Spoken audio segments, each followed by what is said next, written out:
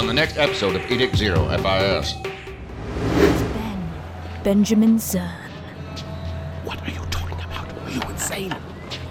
It doesn't matter who hears. Everyone on this ship is dead, including you, unless you come with me right now. He took part in a joint DOI operation, but I find it difficult to digest that he could have been deep cover in Operation Troy. What's this meeting about? It's about Agent Briggs. We want a closed meeting. Agent Garrett thought that was the most secure site to have it without any intrusions. Why do I get the feeling that a lot has changed with you? The RMOS readings on Briggs' location were accurate. The Paradox artifacts are real. Are you suggesting that we investigate Edict 1? Is that it? Well, that could be fun. There's going to be turbulence.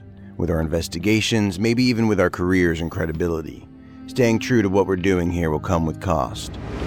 There has been a development in the St. Julian area where the conspiracy cell had their base of operations.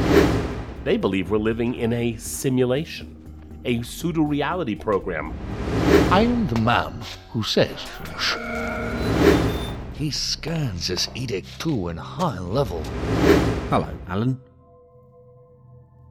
Simon, this is getting serious, isn't it? It is. Enough for you to be very careful, Alan. Are you telling me this to threaten me? Of course not. I tell you this because I'm your friend. So says the DOI spy. They did not have my insurance policy. They also did not have to live with its burden of responsibility. Who was more fortunate, would you say?